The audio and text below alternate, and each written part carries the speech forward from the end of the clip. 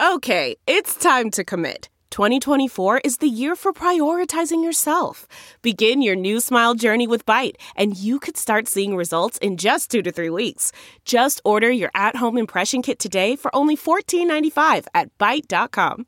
Byte Clear aligners are doctor-directed and delivered to your door.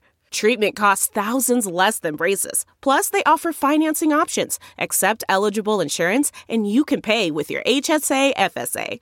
Get 80% off your impression kit when you use code WONDERY at Byte.com. That's BYTE.com. Start your confidence journey today with Byte.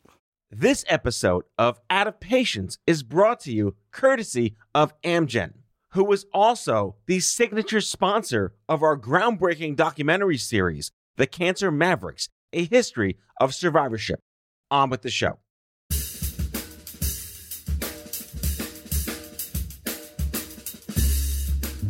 I mean, no one plans to get sick, and yet, here we are. My name is Matthew Zachary. A quarter century ago, I was given 6 months to live with a diagnosis of terminal brain cancer.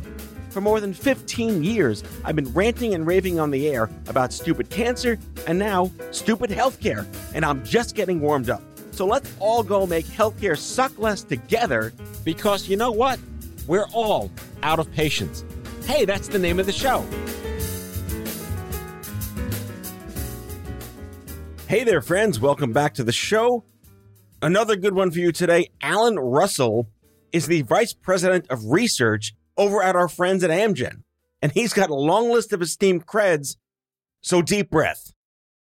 He is the Highmark Distinguished Career Professor in the Department of Chemical Engineering and the Director of the Disruptive Health Technology Institute at Carnegie Mellon University.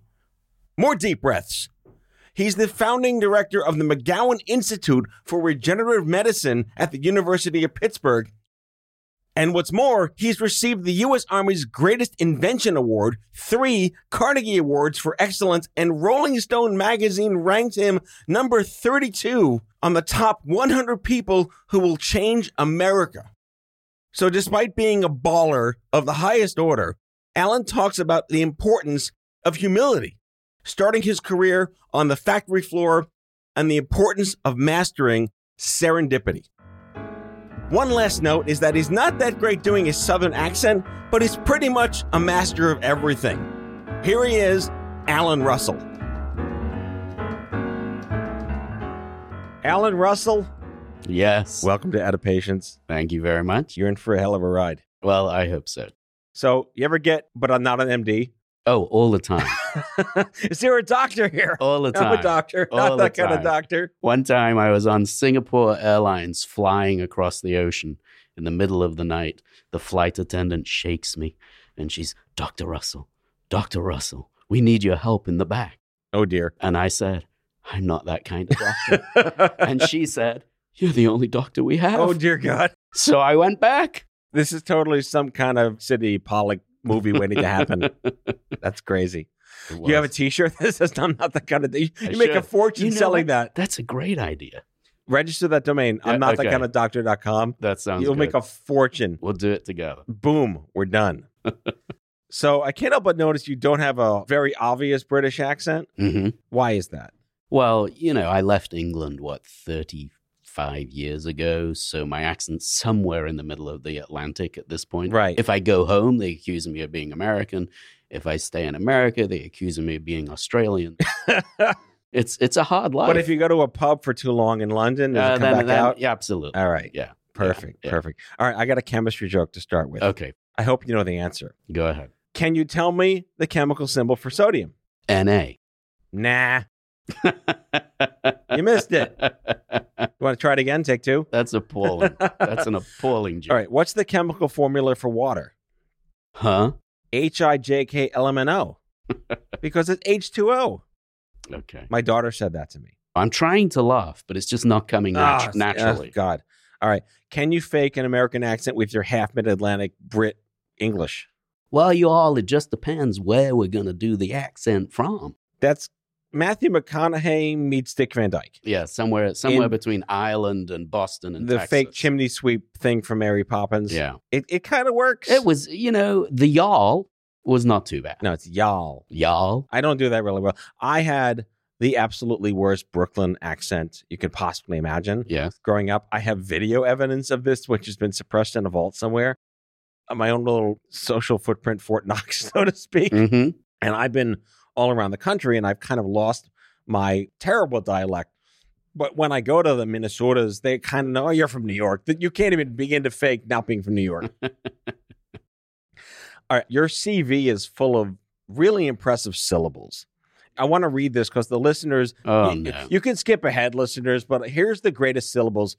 You're the founding president of the Tissue Engineering and Regenerative Medicine International Society. Yes. You're the Highmark Distinguished Career Professor of Disruptive Health Technology Institute at Carnegie Mellon. Yes. You are the founding director of the McGowan Institute for Regenerative Medicine at the University of Pittsburgh. Now that you're the VP of Biologics. Syllables. Really good syllables. Yes. But you're a chemist by nature.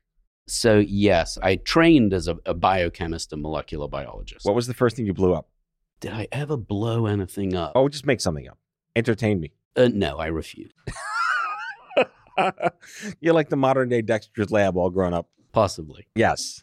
So wait, where did this awesome nerdness show up in your youth that made you really want to get into this space? Because it wasn't very popular. You want the truth, or you want me to make something up like last time? No one will know the difference. Okay, I'll tell you the truth. But no one will know if it really is. Yes. Okay, excellent. Well, when the legend is fact, print the legend. Yeah. So I was not a very astute student, let's just put it that way, in England. This I know is true. And did not actually succeed in high school. So I ended up leaving high school. What, Hogwarts wasn't good enough for you? It was not. Okay. I left without the necessary examination results to get into university. Ashamed muggle are you? I was deeply ashamed. Came to America and worked in a factory for a year and had a great time. Met some of the best people I've ever met in my life. But somewhere along the way, I was introduced to Big Macs. Had Big Macs for lunch most days, along with those are good extra fries. Those are really good. Oh, it was just wonderful. So enjoyed that, did that, and then somewhere along the way decided I should probably try and figure out how to get into a university and begin my life. But of course, I didn't have the grades to do that. So I had to find a degree program that was brand new, where there were not many students. Where were you at the time in this? I was in America, in Cleveland, in Chardon, Ohio. They have a good casino. Did you know that?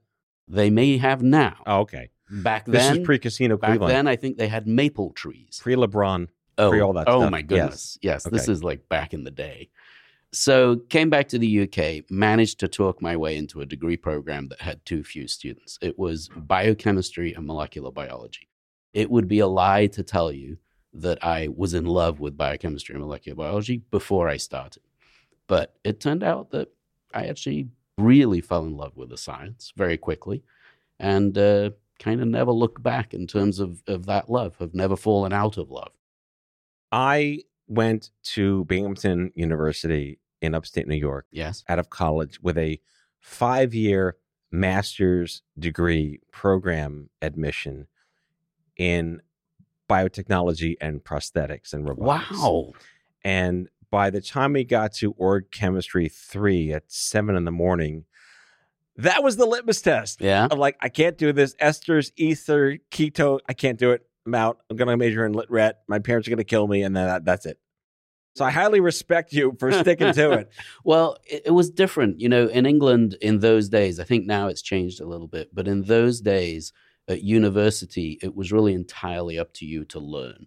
So there were lectures and things like that, and there was homework, but you had to learn and you had to integrate yourself, take responsibility for that. And then at the end of 3 years, you took an exam in every subject you had learned along the way. And that last semester, we didn't actually have any classes. You just studied to get ready. Like the bar. Yeah. And you studied everything. And that wonderful way to cause in someone the ability to connect the dots was really, it was great. It was inspirational. And there was no one telling me what to do, which was a great thing because I was never very good at listening to people telling me what to do. So it worked out. So when did you realize you could manipulate data and God and biology and do all sorts of crazy Dr. Moreau crap? I will reject the question and answer a different question. Okay. And I think what you were trying to say very eloquently was, how do you pick the lock of biology? So that's what you were trying to say, and that's what I'll answer. Okay. So first came the sequencing of DNA, right? Watson and Crick and Rosalind Franklin. Let's not leave Rosalind out. Of course. And that opened the door to be able to manipulate biology. And as a bachelor's student, when I was in university, I just fell in love with that insane ability to be able to manipulate DNA and tell cells what to make. I just thought that was fascinating. And then I fell in love with this other area of science that really wasn't tightly connected. Of all things, it's called enzyme kinetics. Explain. And enzymes are biological catalysts. They think of your car and the catalytic converter in your car. It takes toxic stuff, because there was no electric cars back then, and cleans it up in an instant and spits out less toxic stuff. You still wouldn't want to stick your nose in the exhaust pipe. We know that. Yes. But it's better than without the Of catalytic converter, right? Less worse. So biology runs with catalysts. And inside each of our cells, inside of our body, we are accelerating reactions using the products that are made inside our cells all the time. Those are called enzymes. And because they're really, really fast, we can characterize how fast they are by sort of analyzing them really carefully and then comparing them one to another. And for some odd reason, this, just as we say in England, it tickled my fancy. Say that in the Queen's English. We tickled our fancy. So I fell in love with that, fell in love with molecular biology. There was only one person in the world who was doing both things, using molecular biology to change enzyme kinetics. So I wrote to him. This was pre-email. Was it a quill? I may have used calligraphy in the 14th letter. Just wrote to this guy mercilessly. He tells the story that he accepted me as a graduate student simply to stop me writing, begging. But, I didn't apply to anywhere else. I just wanted to go there and do that. Otherwise, I would have gone and been a banker or something. But it worked out, right? I went there, and of all things, I worked on...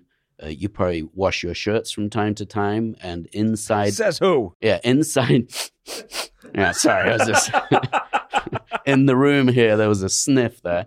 So the laundry detergent has an enzyme in it, and the enzyme is called subtilisin, and it degrades proteins and fats. And that's what gets the gunk out? Gets you clean. But that enzyme had some liabilities, just like drugs and protein drugs have certain liabilities that don't make them work as well as you'd like them to. Is that like your version of side effects? Well, it could be side effects, but it could also just be that they don't last very long. Okay. Right? In the case of this particular enzyme, there were multiple issues. One was people wanted to get it to work at a different level of acidity and also a different temperature. Like if you want to do a hot wash and the enzyme dies when it's hot, you try and make it more stable. So this stability, making proteins last longer, has been a sort of central theme of the field for decades, and in some ways the central theme of my own work over the years. It really is like an entire Hatfield-McCoy culture of hot washing versus cold washing. Absolutely. Can you imagine back in the day? This is probably pre you doing your own laundry, but back in that day, you just didn't do cold washing. Of course you did hot washing because it only worked if it was hot. And then you use like the tenement yarn across the avenue. That's with right. the string. Indeed. My grandparents had that. So that was the beginning. That's when I fell in love with science during being left alone to figure it out. That's awesome. So this guy you were nudging, he finally said, all right. He did. God bless him. That's strategic nudgery done really well. Alan first.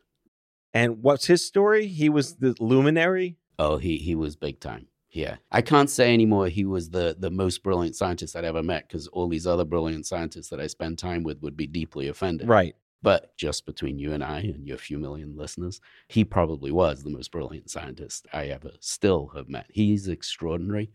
One of the youngest ever members of the Royal Society. And just a really, really focused, tremendous scientist.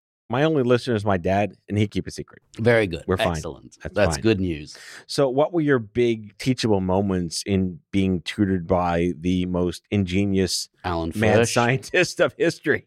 The scientific method, I think lots of people have heard of that phrase. Observation, conclusion, nothing in between. You missed out hypothesis. Yeah, okay. Right?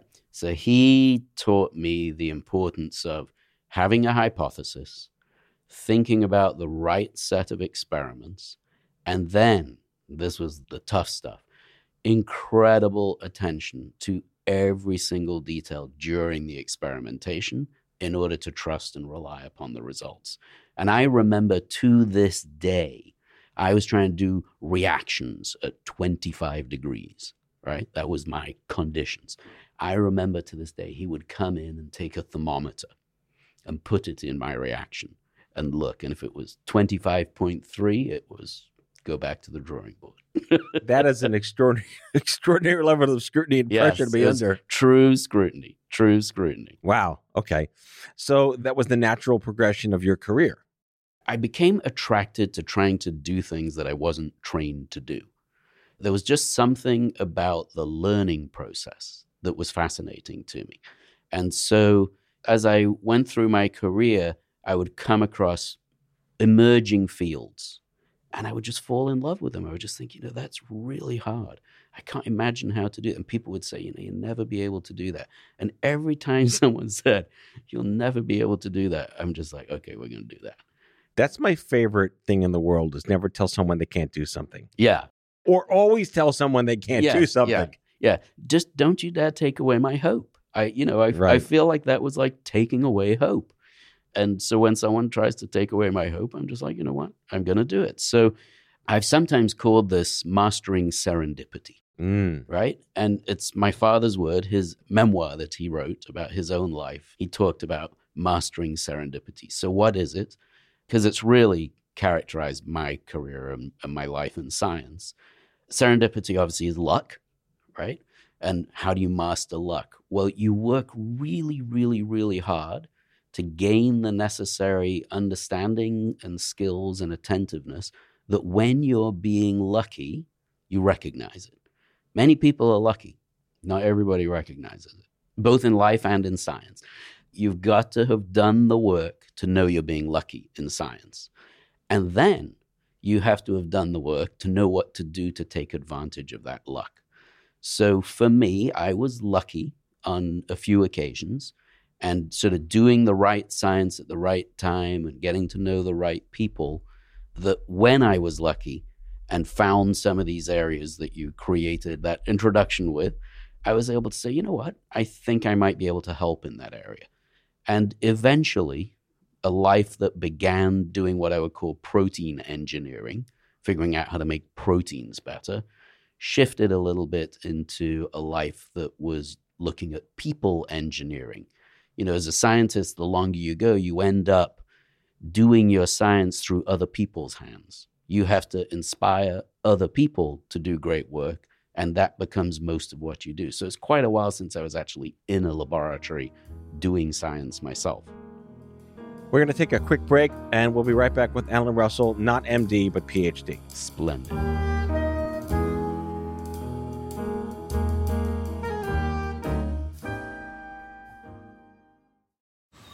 Man, that sunset is gorgeous. Grill, patio, sunset. Hard to get better than that. Unless you're browsing Carvana's inventory while you soak it all in. Oh, burger time. So sit back, get comfortable. Carvana's got thousands of cars under $20,000 just waiting for you. I could stay here forever. Carvana, where car buying meets comfort meets convenience. Download the app or visit Carvana.com today. Delve into the shadows of the mind with Sleeping Dogs, a gripping murder mystery starring Academy Award winner Russell Crowe. Now available on digital. Crowe portrays an ex-homicide detective unraveling a brutal murder he can't recall. Uncovering secrets from his past, he learns a chilling truth. It's best to let sleeping dogs lie. Visit sleepingdogsmovie.com/Wondery to watch Sleeping Dogs, now on digital. That's sleepingdogsmovie.com/Wondery. CarMax is putting peace of mind back in car shopping by putting you in the driver's seat to find a ride that's right for you. Because at CarMax, we believe you shouldn't just settle for a car. you should love your car. That's why every car we sell is CarMax certified quality, so you can be sure with upfront pricing that's the same for every customer. So don't settle. Find love at first drive and start shopping now at CarMax.com. CarMax, the way car buying should be.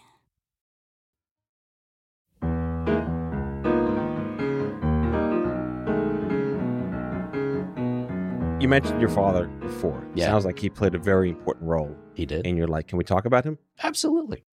What did he do? He was a businessman. So he ran a chemical company in the UK that was acquired by an American company. And then he ran the sort of European and international operations for that company. And he took care of our family. And he worked incredibly hard. He was very dedicated to people. And he taught us, I think all of us in the family, to recognize that a lot of people work very, very hard and don't get lucky. You know, this rather trite thing, if you work hard, good things will happen. Yeah, that's a load of crap. It really is. It really is. So many incredible people that I met in that factory, for instance, work incredibly hard. Incredibly hard. Frankly, harder than, most of the scientists I've ever met, with blood, sweat, and tears, and they don't get lucky. Well, there's an exposure to humility that many people don't have until either the sky falls on them or they experience other people's humility. Mm-hmm. That sounded like it was just a humbling, grounding moment for you to set forth what happened afterwards. Yeah. I mean, it was very interesting. So when I failed high school, you might have expected my parents to be outraged. And I'll never forget how upset I was. Not so much that I failed high school, but that they were so lovely to me. I was so humiliated. It was more embarrassing to you that they weren't angry at you? It was just like, why are you hugging me, telling me it was all going to be okay? It's categorically not okay. And I've messed up. But that was a real learning moment. Any specific witty quips or bon mots from your dad across the ages? Oh, my goodness. There are so many. And he was the person that taught me to love mountains, probably figuratively and literally. We used to go hiking up mountains together. Wow. I remember once in the Italian Dolomites, which are sort of related to the Alps. They're like mini Alps, right? We had gone on a long walk and we were climbing up this cliff. And we get halfway up the cliff and we realize probably can't get the rest of the way up and probably can't get the rest of the way down. Oh, dear. Right? And we're there hanging on. I remember very well hanging on. And he looks up at me. I was above him. And he looks up at me and he says, don't worry. This will be all right. Mm-hmm. He is probably the most supremely optimistic 96-year-old that I know. And I looked up at him. I think I was probably 13 at the time. I looked up at him and I'm like, I'm not worried. You're the one that should be worried. You brought us here.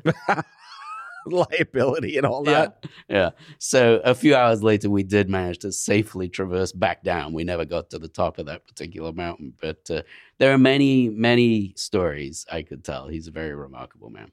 So let's get into the nitty-gritty of what you do now. So once you got the dopamine hit of manipulating biology for good in the world, what fascinated you the most about prospects over the course of the next 10 or 15 years of your career? So I think I went through three major phases. One was the phase we just talked about, which was protein engineering, doing my own stuff in my own lab. And that was great. It was exciting. And of all things, I focused on chemical weapons and science to defeat chemical weapons and did a lot of work in that space.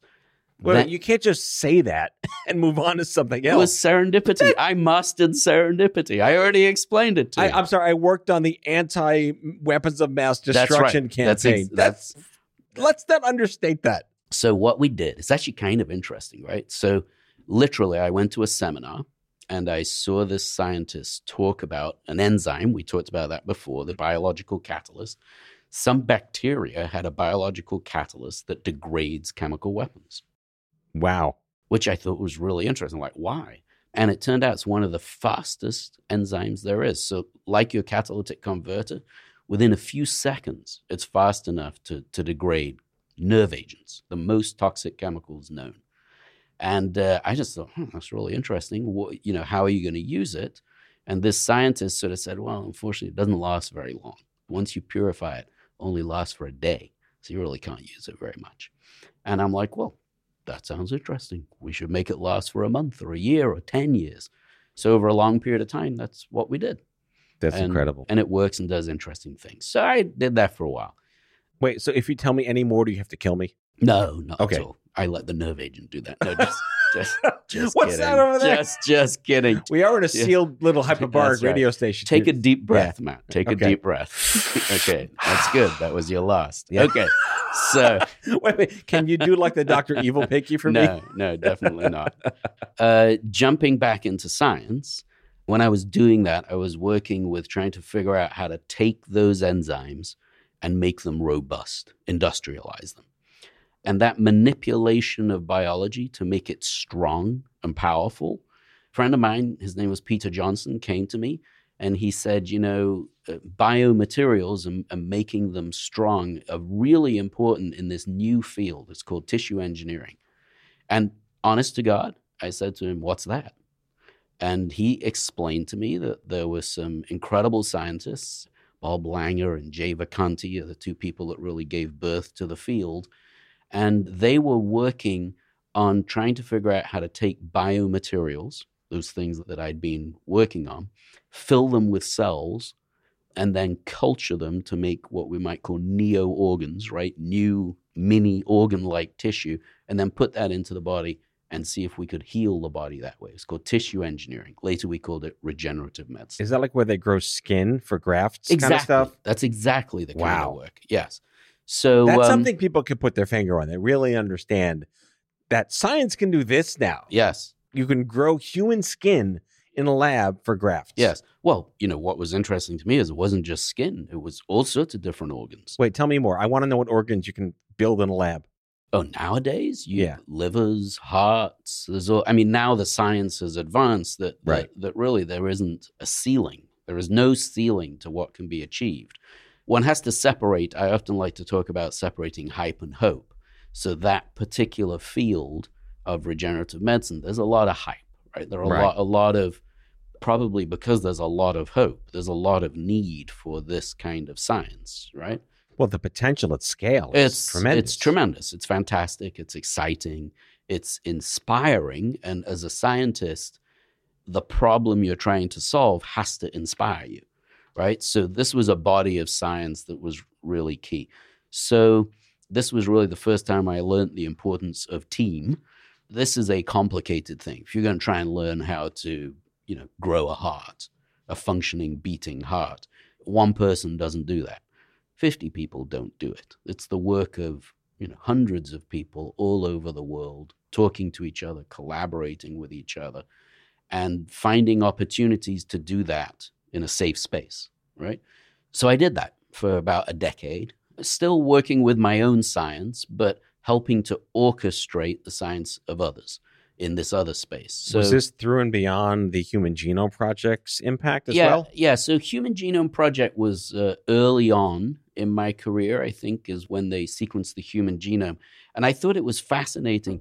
But I always remember someone very wise saying to me, this is truly incredible. It's like they just published the telephone, back in the old days when there was a telephone book. Well, the phone book, The phone book, right? The white pages. Yes, exactly, the white pages. So someone said to me, it's like publishing the white pages, everyone's telephone number.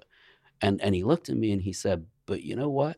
What we really need to do is find out who's living with who. Right. And to this day, we're still working on that part. Right? That's a different topic. So we're here in this massive dawn and age where there used to be 3 approved drugs a year for cancer, rare disease, whatever. Now there's like 30 grillion waiting to be approved or approved. Things are moving at light speed right now. Yeah. What are your thoughts? Yeah. So how does it all come together? So I think when you think about cancer, first of all, growing up, most of us think of cancer as a disease. Right. I have cancer, right? And it's one of those diagnoses that there are some diagnoses when you go to the doctor you don't want to hear. And the word strikes fear in your heart, and you go back home and you start Googling. And all of a sudden, once you start self-educating, and that's key, Once you start self-educating, you understand it's not a disease. Right. It's probably thousands of different diseases. Yep. So the next question that a patient has, and I think it's critical to look at this through the eyes of a patient, someone who's actually dealing with it today, right, is, well, okay, I have that particular disease. What can be done for me, and how does it work, and when's it going to happen? Right. And of course, science is non-predictable. We have to do experiments to figure out what actually works and what doesn't, and that does take time, a frustrating amount of time. Yes. But it all begins, in terms of finding a drug that will do something to help, it all begins with first finding what to target, right? So science has moved so far that we're actually really good. If you think of an arrow and a quiver, right? You're pulling out an arrow and pulling back your bow, and you're looking for the target that you're going to shoot, right? Which I believe should be a physical haystack versus something else. But anyway, we're going to shoot that arrow. You have to find the target. You can have the best arrows in the world. If you don't know the right target to hit, Right. it doesn't really matter, does it?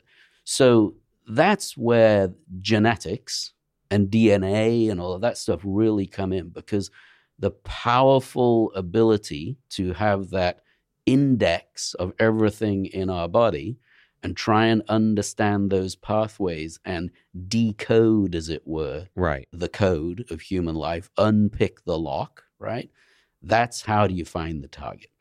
And in the science of figuring out how to defeat cancer, we have thousands of people, thousands of scientists working to do just that, to figure out what's the best target, looking at tumors, figuring out what at the molecular level is on their surface that we could use as a handle, right? And here's the beauty of science. And we talked before about being told, you'll never be able to do that, right? Those targets, oftentimes you'll hear people say, oh, that's not the target. You'll never be able to hit that. Famous last words every time. Yeah. And, it may take 10, 20, 30, 40 years, right? But drugging the undruggable then is the work of the drug hunters. So there's the target hunters and the drug hunters, right? But it's exponential too. Of course. Right. Yes. All right, so final question here. In a unicorn manifest of the next 9 years, are we going to be at a point, if it is truly Moore's law of genetics, will we have the Star Trek tricorder one day that will instantly target your DNA on the N of 1 level based on your DNA and know exactly the right thing to give you to make it go away? Yeah. So we all hope so. Right. Right? Why 9 years? Why not 5 years? Right. But let's put this in perspective that I think is different than just a simple length of time, right? I think that our children's children will be the beneficiaries of so much of this science, right? This is not easy. Defeating cancer is not easy. Cancer spent billions of years figuring out how to defeat us, right? People don't even know that. It's been around since the dawn of evolution. Of course. So it's really not very surprising that it might take us a few decades to figure out how to fight back. It's actually extraordinary. The passion of the scientists in our industry, in the biotechnology industry, is unbelievable. And to see what they've done, not just with cancer, with COVID. If you close your eyes for a moment and think back to the month after COVID was announced as a thing and we're all in lockdown, and people are like, what happens now? Right. Well, what happened now is that passionate scientists who've spent their entire careers getting ready recognize that this is one of those moments to master serendipity and figure out how to do it, right? The same thing is occurring every single day in laboratories around the world focused on cancer. Not broadly, but specific cancers, specific targets. The drug hunters are working really hard. Will it happen tomorrow? No. Will it happen in 5 or 10 years? I don't know. There will be huge advances. There always are. Every single year, someone says, we've just done something that was impossible. Right. And we've done it. And it was a beautiful marriage between the target hunters and the drug hunters. And they got together and they did it. They nailed the target. They hit the center of the target, right? And every now and again, of course, we hit the target perhaps less accurately, right? That's just the nature of things. But I believe our children's children will walk into doctors' offices and hear the word cancer and not be filled with fear. I really believe that. And it's the work of the people that I'm humbled to work with, today, and people like them around the world that will lead to that. Back in the day, if you went to the doctor and said, sorry, I got strep throat, could have been devastating, a devastating thing to hear. And then along came antibiotics. And now it's just, hey, you got strep throat, here you go. Take your Z-Pack. It's a nice positive allegory to lend. And just to wrap up again, maybe the moral arc bends toward justice, but the science arc always winds up doing the impossible. Yes, that's right. Alan Russell, PhD, could not save Wesley Snipes on Passenger 57. Vice President of Biologics at Amgen, it's a pleasure to meet you, to know you, and to have you on the show. Thanks so much. That's all for now. If you like the show, be sure to subscribe, leave a review on Apple Podcasts, follow us on social, and tell all your friends to listen. Tell us what you'd like Matthew to cover in his next episode by leaving a message for us at 855-AUDIO-66, and we might just use it in a future show. Out of Patients is a product of Offscript Health. We are a healthcare engagement company built for patients and caregivers by patients and caregivers. Our executive producers are Matthew Zachary and Andrew McDowell. Our senior producer is Betsy Shepard. Our host is Matthew Zachary. It is recorded, mixed, and edited by Betsy Shepard. For advertising and media inquiries, email media@offscript.com. That's media@offscript.com. For more information, visit offscript.com.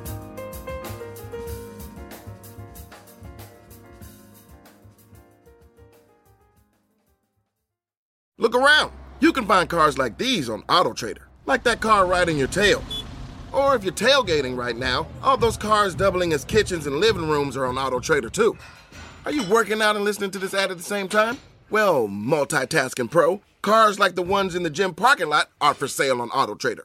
New cars, used cars, electric cars, maybe even flying cars. Okay, no flying cars, but as soon as they get invented, they'll be on AutoTrader. Just you wait. AutoTrader.